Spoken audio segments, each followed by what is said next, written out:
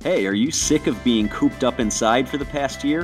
How about getting out and also doing something to support Israel and the Jewish people? Join us for our first ever Bless Israel virtual 5K. We've put together a 3-mile path that actually walks you through a route in Israel. You can walk or run the week of April 12th at your own pace and in your own timing. Join an international community of believers who are all committed like you to Israel. For more details, go to a Jew&a-Gentile-discuss.org.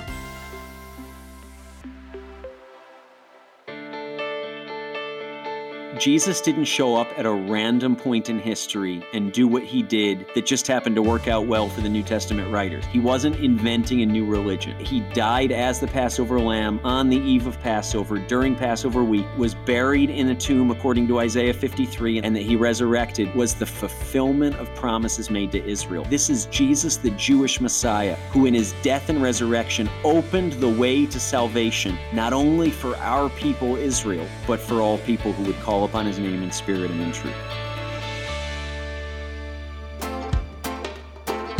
Welcome to A Jew and a Gentile Discuss. I'm your host, Carly Berna. And I'm Ezra Benjamin. We're a Jew and a Gentile who both believe in Jesus and believe that there's value in looking at history as well as today's world and the headlines through both a Jewish and a Christian lens. If you've been listening the past 3 weeks, we've been in a series. We've been talking about the difference between Easter and Passover. Then we talked about Easter and Passover foods. And this week we're going to be talking about Holy Week, but more from a Jewish perspective. So let's discuss. So Ezra, as I mentioned, we've kind of summarized Lent starting with Ash Wednesday and talked, just about the differences between Passover and Easter. But this week we're going to talk specifically about Holy Week, which really starts with Palm Sunday. And when many people think of Palm Sunday, like for me growing up, we're standing outside, we're holding the palm branches. We actually crafted ours into little crosses. And I don't know if that's like a Catholic thing or just something that we did. But the verse that often comes to mind is Jesus riding into Jerusalem on a donkey. And that verse is John 12:12-14, where it says, "The next day, the great crowd that had come for the festival heard that Jesus was on his way to Jerusalem. They took palm branches and went out to meet him, shouting, 'Hosanna! Blessed is he who comes in the name of the Lord. Blessed is the King of Israel.' Jesus found a young donkey and sat on it, as it is written." And then right there where it says, "as it is written," it's referencing Zechariah 9:9, and it states, "Do not be afraid, daughter Zion. See, your king is coming, seated on a donkey's colt." So as a Christian, it's kind of the entrance to Holy Week. We're referencing Jesus coming in on a donkey with the palm branches, all of that. And obviously there's some, Old Testament reference there as well. From a Jewish lens, from your perspective as a believer in Jesus, but someone who's Jewish, what do you think of when you're thinking of Palm Sunday? Yeah, I think, just to zoom out a minute, because I know, Carly, we have a portion of our audience actually comes from a Jewish background and is trying to learn what's the Christian perspective on all of this. So real quickly, when we say Holy Week, which is this particular episode, we're trying to explore that through a Jewish lens. We're talking about Palm Sunday through 7 or 8 days later, depending on how you want to count, Easter Sunday, right? So Palm Sunday through Resurrection Day or Easter Sunday. And that's what we're exploring today from a Jewish perspective. And piggybacking on kind of the latter part of what you said, whenever in the New Testament we see the word "as it is written," right? I think sometimes we have a tendency or even like a temptation when we're reading and we see "as it is written," we almost gloss over that, right? It's like, okay, Paul's talking about something, John's referencing something, Matthew's, digging into history. Okay, moving on. Good, I get it. Here's their source material. But looking through a Jewish lens, especially Matthew, but also John, the Gospels were written primarily to a Jewish audience, also to all who would come to faith in the God of Abraham, Isaac, and Jacob through Jesus, through Yeshua, we say in Hebrew, but primarily to an audience of either Jewish sympathizers, Jewish seekers, or new Jewish believers. Okay, so that's the context. And whenever we see the words "as it is written," what we can almost put in there, if we want to replace those words, we can say, in order to fulfill what the prophets or the forefathers said when they said. So it's "as it is written, see, behold, O Zion, your king is coming to you riding on a donkey." In essence, what John is saying here is Jesus found a donkey, a young donkey who had never been ridden on before, and he gets on this donkey and he's riding into Jerusalem in order to fulfill what the prophet Zechariah saw when he said. Okay, so that's just, put that in your back pocket as you're reading the New Testament, not just the Gospels, Matthew, Mark, Luke, John, but also Paul's letters and the rest of the entirety all the way through Revelation. Whenever you see the phrase "as it is written," understand that these writers are appealing to a Jewish audience to prove, according to the Old Testament, or we can say the Jewish Bible, how Jesus is the fulfillment of everything Israel was waiting for the Messiah to be. So that's kind of the context there of "as it is written" and what's happening here in this first of 4 examples we're looking at today with Palm Sunday. Okay, so the donkey is the fulfillment of Zechariah 9:9. But what about, the rest of the picture? Jesus is riding into Jerusalem. Everyone's standing there yelling Hosanna with palm branches. What is the rest of that? Yeah, there's a number of really interesting things happening here that the Jewish audience, that first century Jewish audience, would have understood very clearly. This is both a fulfillment of some things and, if you will, a prophetic down payment of some other things. Ezra, what the heck do you mean by that? Okay, so what's being fulfilled here? The language, Carly, I think, sometimes we think that Jesus shows up on the scene, right, in around 0 BCE, 0 AD, and he invents this new religion, right? Jesus Christ invents this religion called Christianity, and he sort of emerges out of nowhere and just uses the Jewish context and the Roman, oppressive Roman occupation context to do a new thing. But really, as we're going to kind of hammer here over and over again, so our audience can see it with a number of examples, really, Jesus is emerging as the fulfillment of some key foundational promises that were put in place. If you want to go back all the way to Genesis 3, go back that far, but certainly through Abraham, Isaac, and Jacob, through Moses, through the people of Israel journeying in the wilderness, and then even when Israel's in Israel and kicked out of Israel for our disobedience under the exiles, the prophets foresaw. So one of those examples is here. The crowd is shouting. Well, the crowd, first of all, is picking up palm branches, right? They're cutting down palm branches, and they're laying them on the ground. And they're shouting, Hosanna, Hosanna. Well, where does that word come from? It's not something that was invented, so there's a bunch of great Christian worship music. Hosanna in Hebrew is actually Hoshiana, which means save, O Lord, I pray. Well, where does that come from? Psalm 118. And this is a fantastic, really, we can say a messianic psalm. And what I mean by that is declaring the goodness of God to save his people and to save all who would call upon him. And this Psalm 118 is one of, Carly, what's known as the Psalms of Ascent. Well, where are we ascending? They were the Psalms that were memorized, in early childhood. Parents would teach them to their children. Rabbis would teach them to their disciples, to their followers in the Jewish community.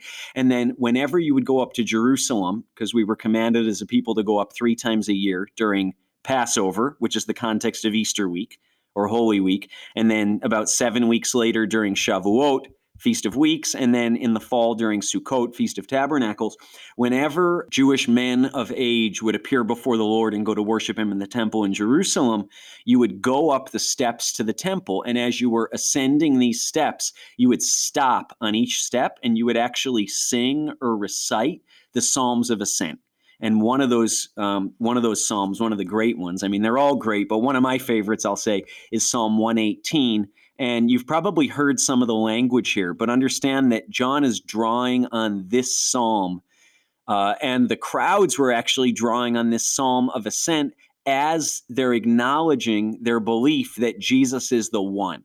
This is the King of Israel. This is the one we've waited for, as he's coming down the mountain on a donkey off the Mount of Olives, ready to ascend, to literally walk up into the temple. So they're proclaiming this Psalm of Ascent, and some of the verses, verse 15, for example, says, shouts of joy and salvation resound in the tents of the righteous. And actually, salvation in Hebrew is Yeshua.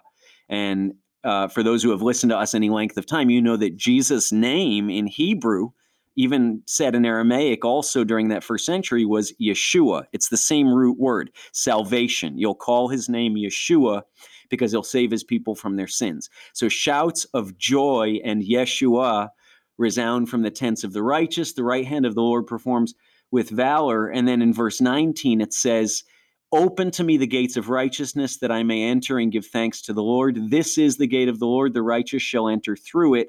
I'll give you thanks, O God, for you answered me, and you have become my Yeshua, my salvation. And then listen here. Think about the context of Jesus, who's being lauded as the Messiah, as the King, coming in on the donkey, fulfilling Zechariah 9. And yet Jesus knows that he's actually entering Jerusalem to die. He's entering to suffer and die for the sins of the nation. Verse 22 says, the stone the builders rejected has become the cornerstone. This is the Lord's doing, and it's marvelous in our eyes.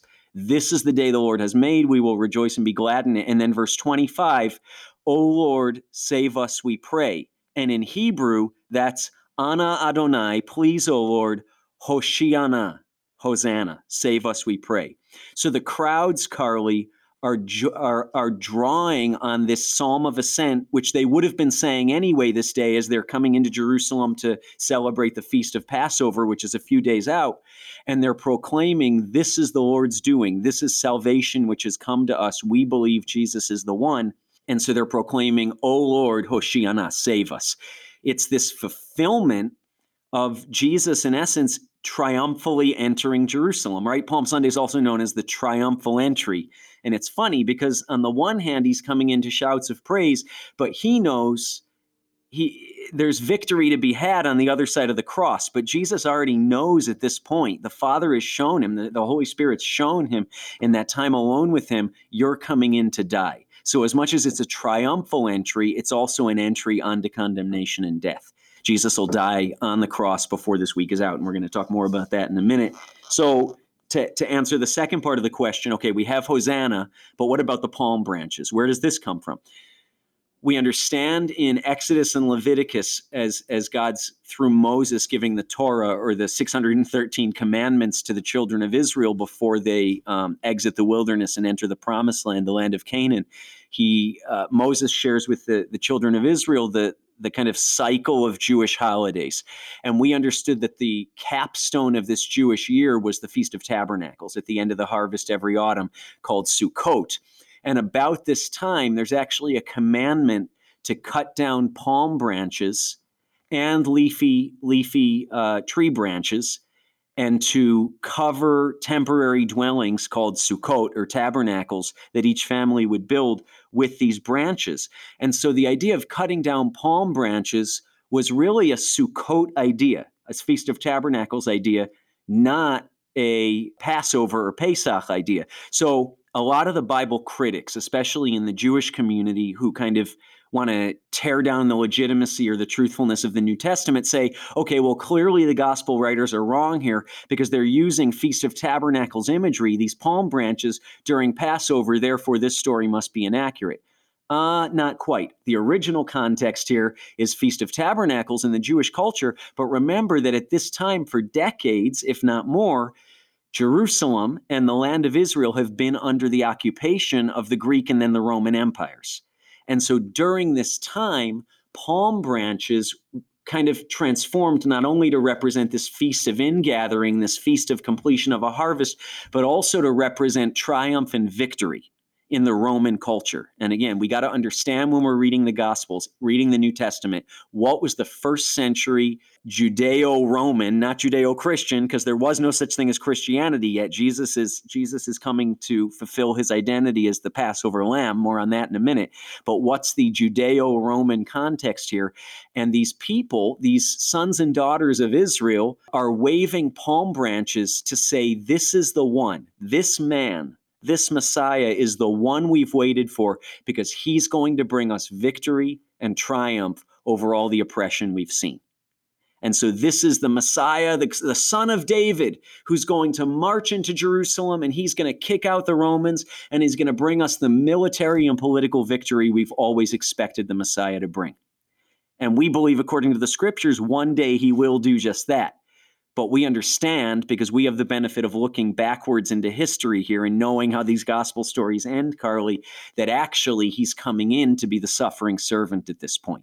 And so the crowd was fulfilling Zechariah. They're fulfilling Psalm 118, but they're really just foreshadowing the eventual triumph and victory. What most Jewish people welcoming, lauding Jesus to come in didn't understand is that he had to die before he could bring the victory they'd waited for. That was the scandal, even to this day in the Jewish community. I'm getting a little ahead of myself, but Paul talks about it. That's the offense or the scandal of the death of Jesus, is we expected the Messiah, son of David, the great triumphant deliverer. We laid down palm branches on the road because he was coming in to get us the victory and the power.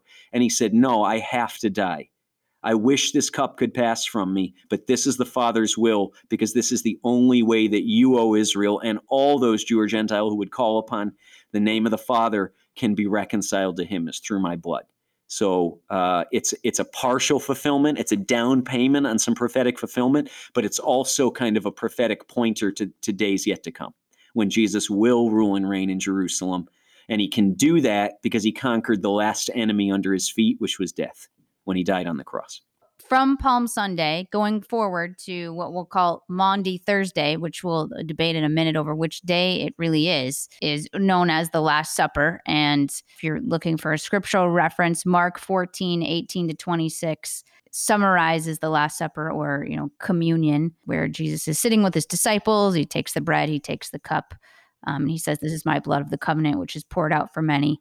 Truly, I tell you, I will not drink again from the fruit of the vine until that day when I drink it new in the kingdom of God." When I was growing up, I didn't realize that this was a Passover meal. I thought it was, it was just the last meal, the Last Supper that Jesus had before he died. I pictured the very popular art that goes along with it. And then, when practicing communion, it was just, we're repeating Jesus's last meal. But talk about how this is tied to an actual Passover meal. Yeah, great questions. The roof of all those cathedrals and churches in Italy, right, that have these great frescoes of the Last Supper with all these Norwegian men with long flowing locks of hair. None of them, of course, are balding, because that could never possibly be in Bible characters. And Judas, right, leaning out with that menacing look that's been copied so many times for serious or comedic purposes. But anyway, sort of, but not quite, let me say, in response to those paintings. Well, what do I mean by that?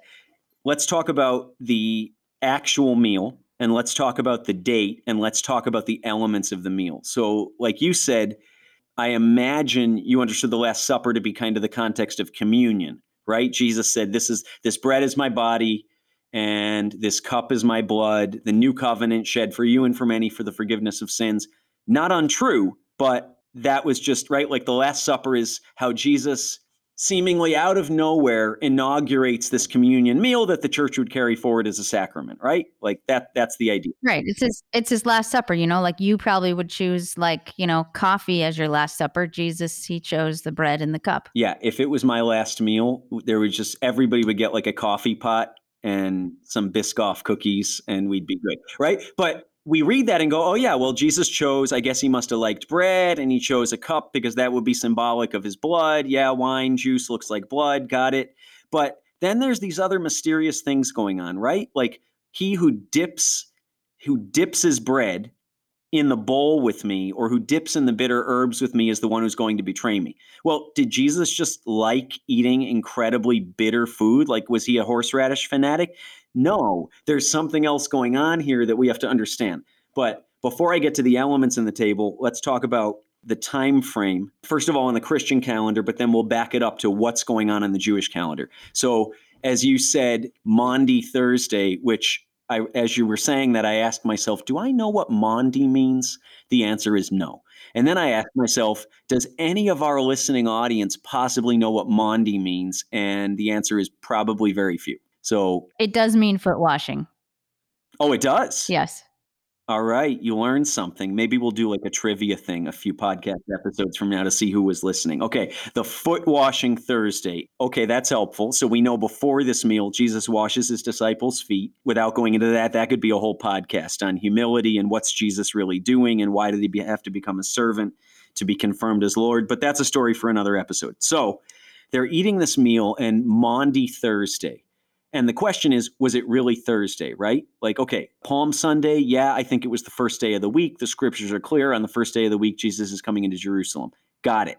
Maundy Thursday and Good Friday. I actually think, Carly, that it was Maundy Wednesday, that this Last Supper was eaten on a Wednesday evening, and that Good Friday was actually Good Thursday. Ezra, you sacrilege, you heretic. How could you possibly say that? I'm unsubscribing from this podcast. Hold your horses. I'll explain in a minute how I get there. And let me say before we even go down that road, I could be wrong. Is this an issue of salvation and righteousness before God? Absolutely not. The important thing is faith in what happened on whatever day of a week that was, not on what particular day it happened. But I think Maundy Thursday was really probably Maundy Wednesday. And what's happening here? It's a Passover meal. How do we know that? Because there's unleavened bread, there's a cup, and there's bitter herbs. The only time, Carly, in the year on the Jewish calendar when you would intentionally be eating a bowl full of bitter herbs is during what's called the Passover Seder. Seder, or seder in Hebrew, literally means order. So it's like an order by which we tell the story of Passover. God commanded the children of Israel, I'm bringing you out with a mighty hand and outstretched arm from slavery in Egypt, and I'm commanding you, I'm obligating you as a people to teach your children, and your children are to teach their children, and on you go from generation to generation, because in every generation, we're supposed to consider as though we ourselves were freed from slavery. It's the story of our people. Without it, we would never have survived. God preserved us. And so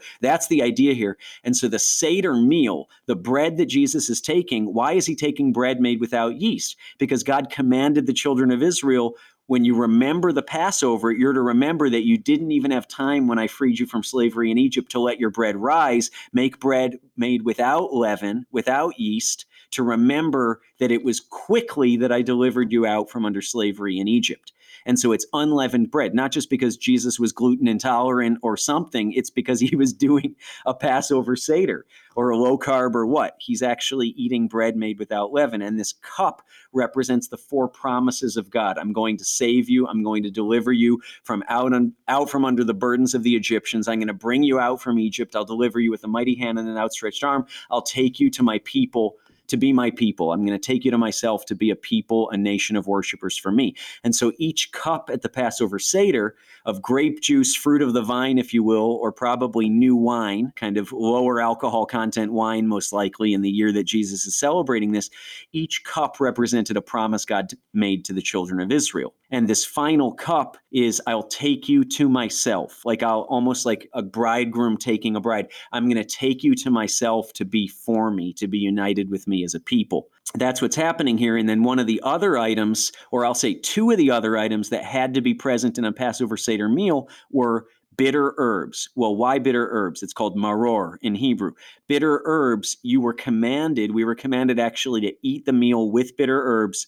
Think of horseradish, but don't just think like a little bit of horseradish on like a filet mignon. Think of a scoop full of hot horseradish on a dry piece of unleavened bread that you swallow, which is pretty much what every Jewish family in every country where we're scattered has done every year for 2,500 something years or more. We eat bitter herbs, and it literally makes you choke and it makes your eyes water, because we're to remember the choking, shocking bitterness of having been slaves. It's a commandment. And we're supposed to remember the bitterness that actually it cost the death of a firstborn in the entire nation of Egypt to buy our people out of slavery. It wasn't for nothing. It wasn't with no cost. We think, oh yeah, the plagues, right? The lice, the water turned to blood, the gnats, the boils. But the final plague, check your scriptures if you don't believe me, is actually the one that brings Pharaoh in his hard-heartedness temporarily to his knees, is that every firstborn male, human or livestock, in the entire nation of Egypt dies so that Israel can be freed. That was the ransom money for Israel's deliverance, was the death of the firstborn. And so we eat these bitter herbs to remember this was not a happy thing. The deliverance is a miraculous thing. It's worth rejoicing over, but it wasn't a happy or a light occasion under which we were brought out from slavery. And so Jesus is saying, the one who dips his bread in these bitter herbs with me will betray me. And now put the context together. So Judas and Jesus both dip, and Jesus chokes and his eyes probably water out of the bitterness of knowing that one who had traveled with him for years, right? For years at this point, to whom he'd entrusted himself, one of the 12, is actually going to sell him out because of envy and greed. And it's a tremendous thought. And Jesus is looking at Judas, literally choking on something similar to horseradish or like mustard root or wasabi or something as he's looking at Judas, literally eyes watering, choking. So that's the context there. And then the fourth thing that has to be present at, or at least during Bible times, had to be present at every Seder meal was, of course, the lamb, right? Take for yourselves a lamb on the 10th day of the month of Nisan. And I believe, Carly, that the Triumphal Entry, Palm Sunday that we talked about, actually happened on the 10th day of Nisan. When Israel was to take a lamb into their home, Jesus comes into Jerusalem as the lamb who would take away the sin of the world. And then it says on the 14th day of the month, at twilight, you slaughter that lamb and you put the blood on the doorposts of your house so that when I come to judge Egypt and to judge the nations, I'll pass over you. I'll spare you from death because I see the blood of the lamb on the doorposts of your house. And Jesus says, this cup is the new covenant of my blood shed for you and for many for the forgiveness of sins. So in essence, he's taking the elements of a Passover Seder and he's saying, I am that lamb. You're commanded every year in every generation to slaughter a lamb. But guess what? I'm the lamb, not who causes death to pass over and it has to be redone every year. I'm the lamb whose blood takes away the sin of the world once and for all. And when the Father sees the blood, my blood on the doorposts of your heart, he'll pass over you and give you that mercy and that forgiveness rather than judgment. So that's the context of this Last Supper. And Jesus is showing the disciples, hey, the provision from heaven you've waited for, bread, man doesn't live by bread alone, but on every word that comes from the mouth of God. I'm that bread. My body broken is enough for you for sustenance. This cup, the promises I've made, my blood is the fulfillment, the yes and amen to all the promises the Father's made to our people. My flesh as the Passover lamb who takes away the sin of the world is enough for the forgiveness of your sins. And he's confirming to them, I am the one you've waited for. The Passover Seder was a pointer to me.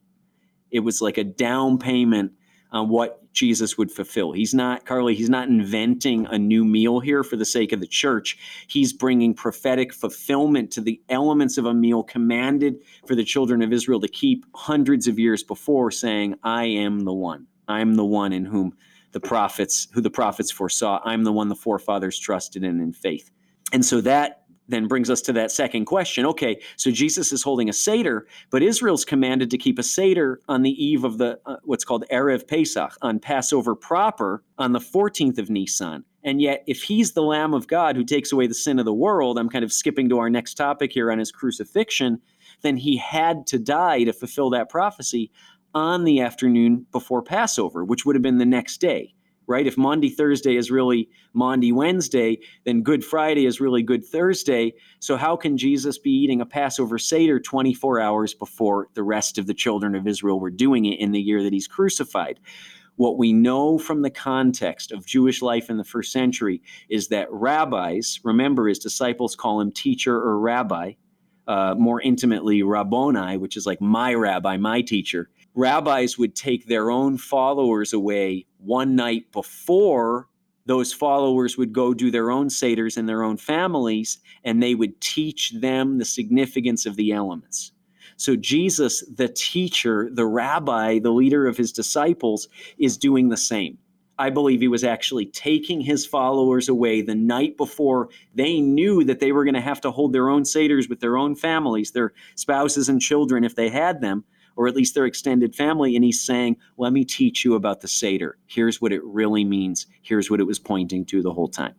So that resolves, we can say, the discrepancy about, well, how did Jesus celebrate a Seder? If he had to die the next day as the lamb, was it early? Is it inaccurate? I believe that's what's happening here, is he was actually conducting a teaching Seder. So communion as we know it was inaugurated as a teaching Seder for the disciples to whom Jesus had most closely, most intimately entrusted himself, Carly. So much going on here, so much to explore. It's like every verse there, every sentence, every element on that table had scriptural significance. Yeah, and the way you're explaining it, it's like we're right there. And I can only imagine what it would be like to be in that room as all of this was unveiling and happening. So before we get to the crucifixion and the resurrection that you just mentioned, I just want to remind our audience that this podcast, A Jew and a Gentile Discuss, is supported by your donation. So if you like what you hear, please support us by giving one time or monthly. You can go to ajewandagentilediscuss.org.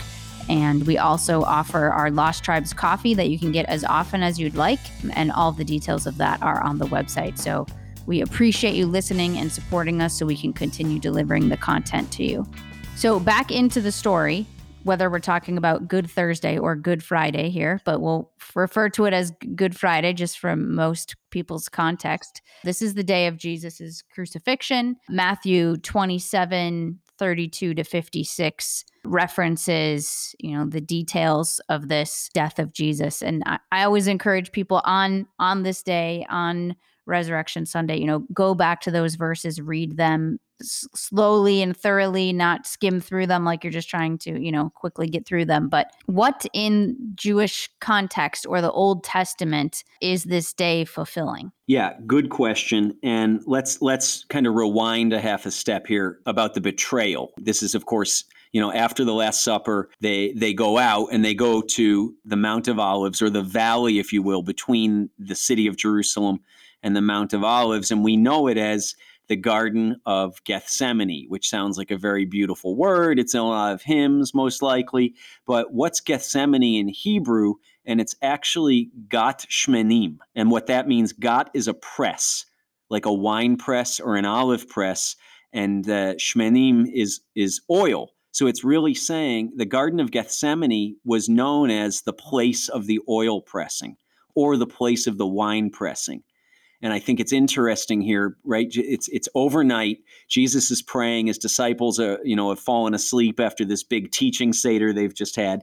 And they can't stay awake even 1 hour with him and pray. And Jesus is travailing here, right? Father, if it's possible, take this cup from me.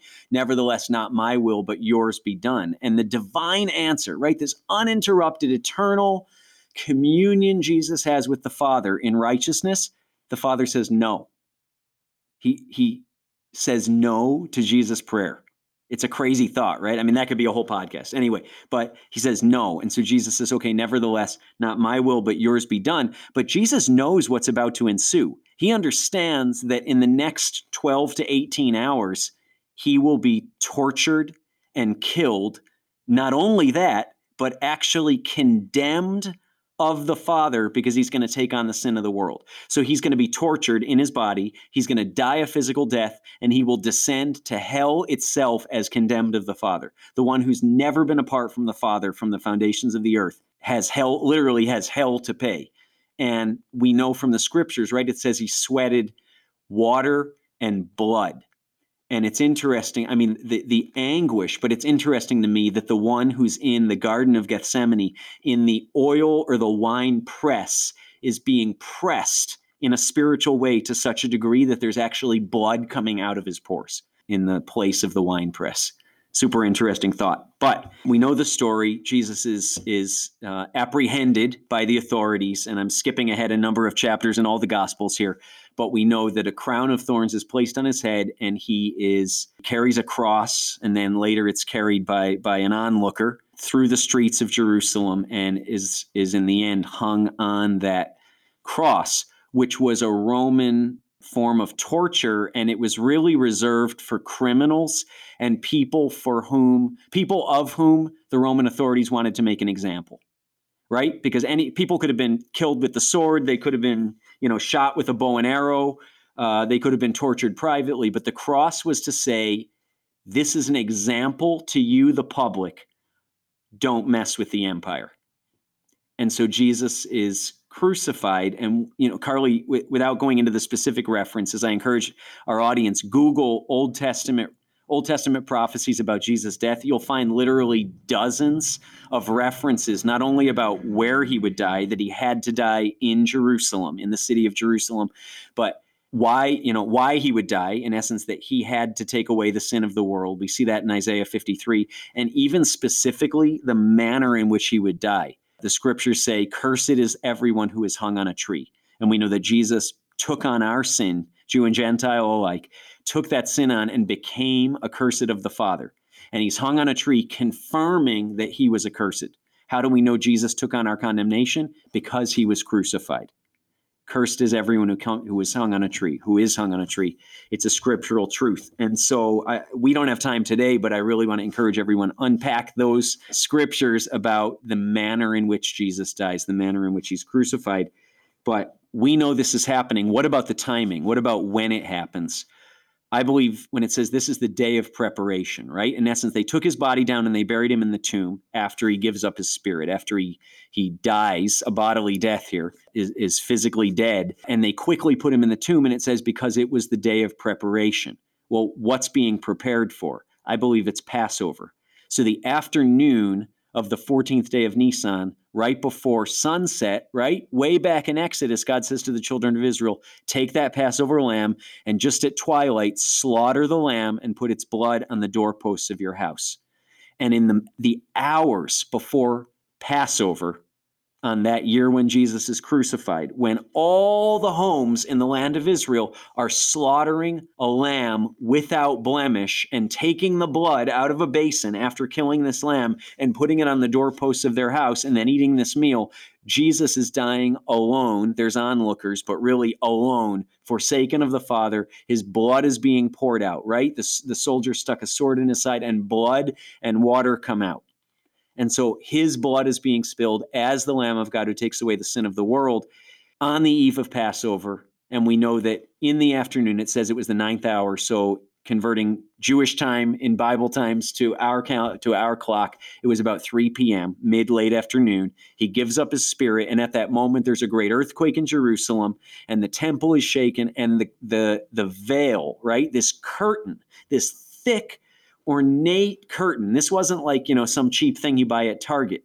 This was the probably centuries old, ornate, heavy, invaluable temple curtain that separated the areas where the priests would minister from the Holy of Holies, where the presence of God himself was. At the moment Jesus gives up his spirit, it's confirmed by witnesses that veil is torn in two.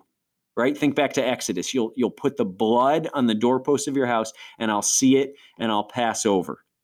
And Jesus, John the Baptist said, behold the Lamb of God who takes away the sin of the world. So at the moment when that sacrifice is complete, this veil, this necessary separation between the sinfulness of man, even the high priests, and a holy God who could not be around anything other than holiness, that separation is removed.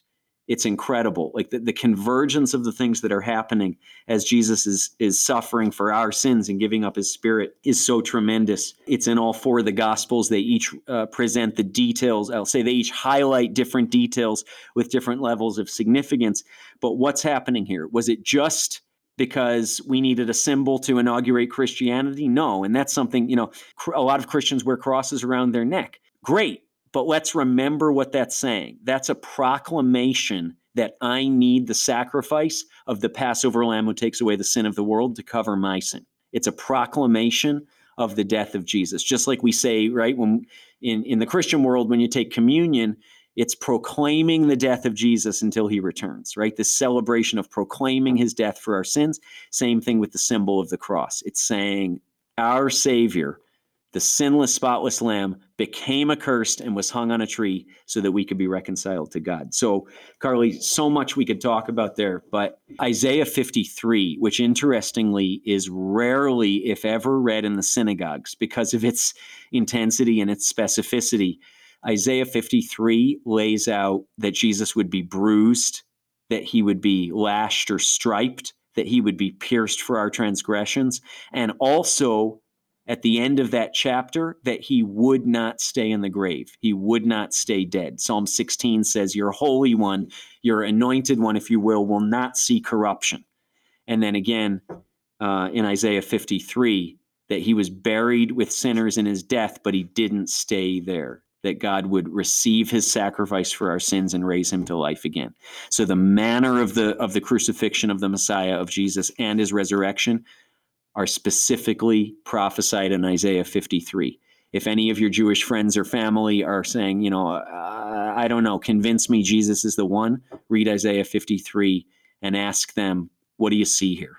And more often than not, even if they aren't at that place where those blinders are removed and they can believe in Jesus as their Messiah, as the Savior of Israel yet, more often than not, people say, oh, this is Jesus. This is the story of Yeshua, of Jesus, right here in the Old Testament. So I'm going to fast forward 3 days, a tomb later, to Easter or Resurrection Sunday. And if you're following in your Bible, you can turn from Matthew 27 to Matthew 28, basically. Now, Mary's gone to the tomb, and there's the stone is rolled back, and there's no one in the tomb. And then verse 6 is the phrase that they often say when I go to church on Easter, which is, "He is not here, he has risen, just as he said. Come and see the place where he lay." You mentioned Isaiah 53 and the fulfillment of prophecy. So now we've made it to, Jesus's resurrection. What's the Jewish perspective of this, or where do you see this fulfillment? Yeah, and churches meet on Sundays, right? Why? Because that's the biblical Sabbath or rest day? No, the biblical Sabbath originally for the Jewish people, and I believe all believers are invited into this. It's not an obligation for non-Jewish believers, but it's an invitation. The biblical Sabbath is Friday night at sunset to Saturday night at sunset. It's called the Shabbat, or really the seventh day. But churches meet on Sunday. Why? Well, it all comes back to this event. It's a memorial. It's a weekly remembrance of Resurrection Sunday, that first year, that Passover week, and that Feast of Unleavened Bread, when Jesus is sought after, dead in a tomb, and he's not found that way. He's actually found very much alive, more alive than any man or woman ever has been, in fact, in a resurrected body. So what's happening here? Well, to fill in kind of the final piece of this whole Thursday versus Wednesday and Friday versus Thursday, we know from the scriptures, Carly, that it says, and Jesus actually said himself, "I'll be 3 days and 3 nights, basically dead. But then I'm not going to stay there. I'm going to be raised to life again because I'm able to be. I am the resurrection and the life." And so we have this 3 days and 3 nights. Well, the big problem on the Holy Week calendar is if Jesus dies Friday afternoon, right? Good Friday. Okay. Give it 1 day, Friday. All right, that's 1 day. Saturday's the second day. Maybe 5 a.m. Sunday. You can kind of get a third day if you manipulate it a little bit, but not quite, because it says it was very early, just at sunrise on the third day, when Mary finds him not at the tomb. Okay, so we kind of have like 2.3 days, not 3. And Friday night and Saturday night don't make 3 nights. So there's a problem there. What's going on here? What I think was happening is that there was what we can call a double Shabbat, because the day of Passover, after the day before or the evening before when the lamb was slaughtered, is for the children of Israel a day of solemn rest, or a Shabbat. No work is to be done. So I believe Jesus died on a Thursday afternoon, which was the eve of Passover.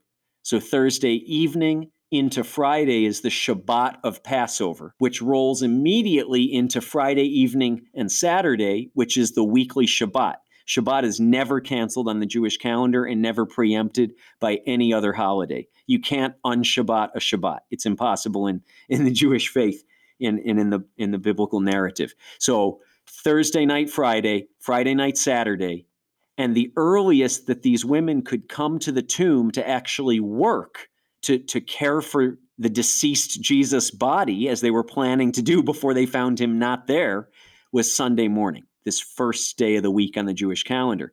So if you look at it that way, then you have Thursday afternoon, Friday afternoon, Saturday afternoon, 3 days, and Thursday night, Friday night, Saturday night, 3 nights, very early on the first day of the week. Before that fourth day, Jesus is raised to life. So Resurrection Sunday, I believe, literally is Resurrection Sunday. It was the first day of the week. The scriptures are clear.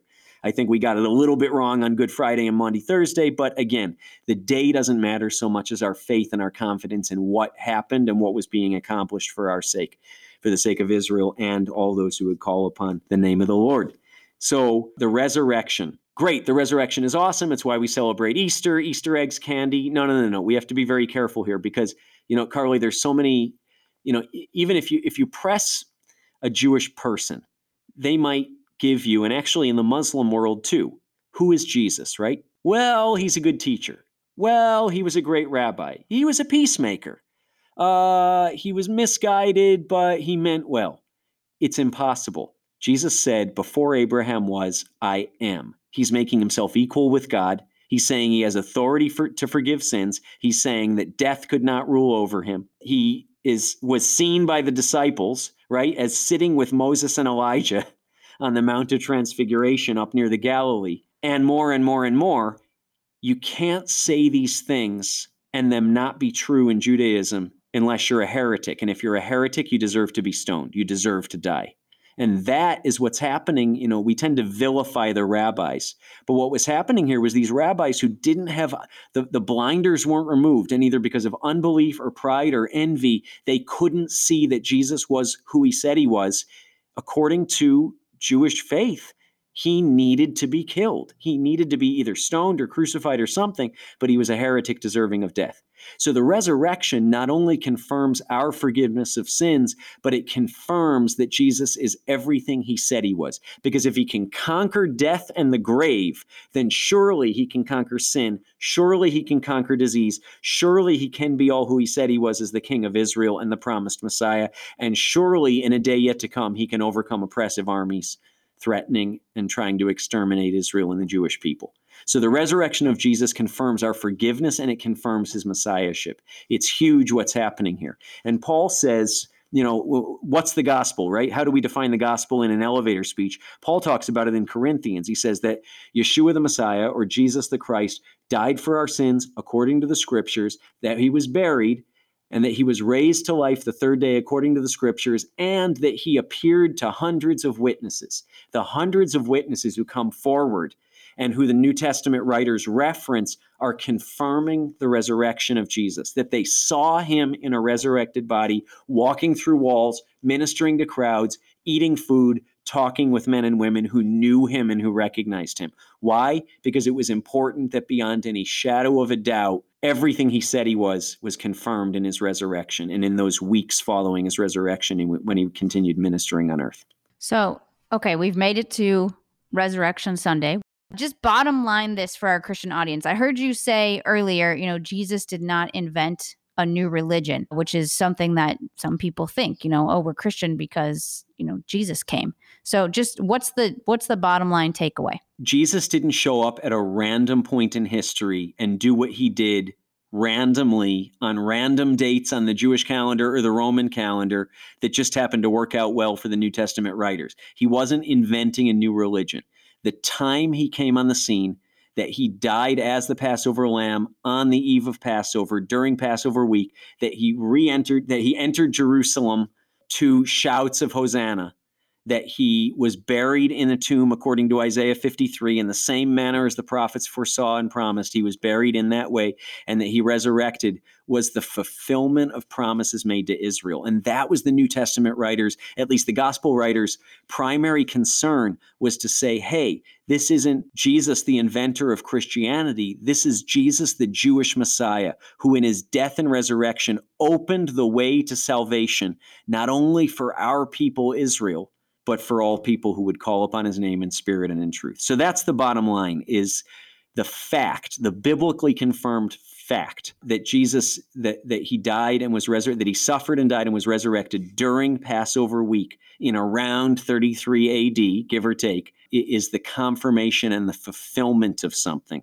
not a new invention out of nowhere. Well, that's a great takeaway, especially this week as people are celebrating, the main point that we agree on between the two of us, though we're both, one's Jewish and one's a Gentile, that Jesus is our Savior. So to our audience, I hope you grabbed something out of that. Next year, maybe we should do a podcast on each day and go deeper into each day. But as I mentioned earlier, one of the things that we do here is we offer this coffee directly from Ethiopia, which is where we minister to many Jewish people, bringing them humanitarian aid and the good news of Jesus. You can actually opt in to win a free bag of that coffee every month. You can do that by texting JG, J for Jew, G for Gentile, to 474747. And you'll be entered to win, and we pick a monthly winner every single month. So go ahead and do that if you're interested. If you want to hear more of these episodes, you can subscribe to this podcast wherever you get your podcasts. We also love if you give us a review. That helps us. It helps other people find the podcast when you do that. If this podcast has content that you feel like your friends or family would like to hear, go ahead and share it with them. You can also follow us and engage with us on social media at the handle A Jew and a Gentile Discuss. Leave any questions or comments you have, and we'll try to answer those in upcoming podcasts. Thank you so much for listening. We love engaging with you, and we're really trying to bring the content specifically to you. So thanks for listening, and tune in next week for another episode. This show is a production of Jewish Voice Ministries International.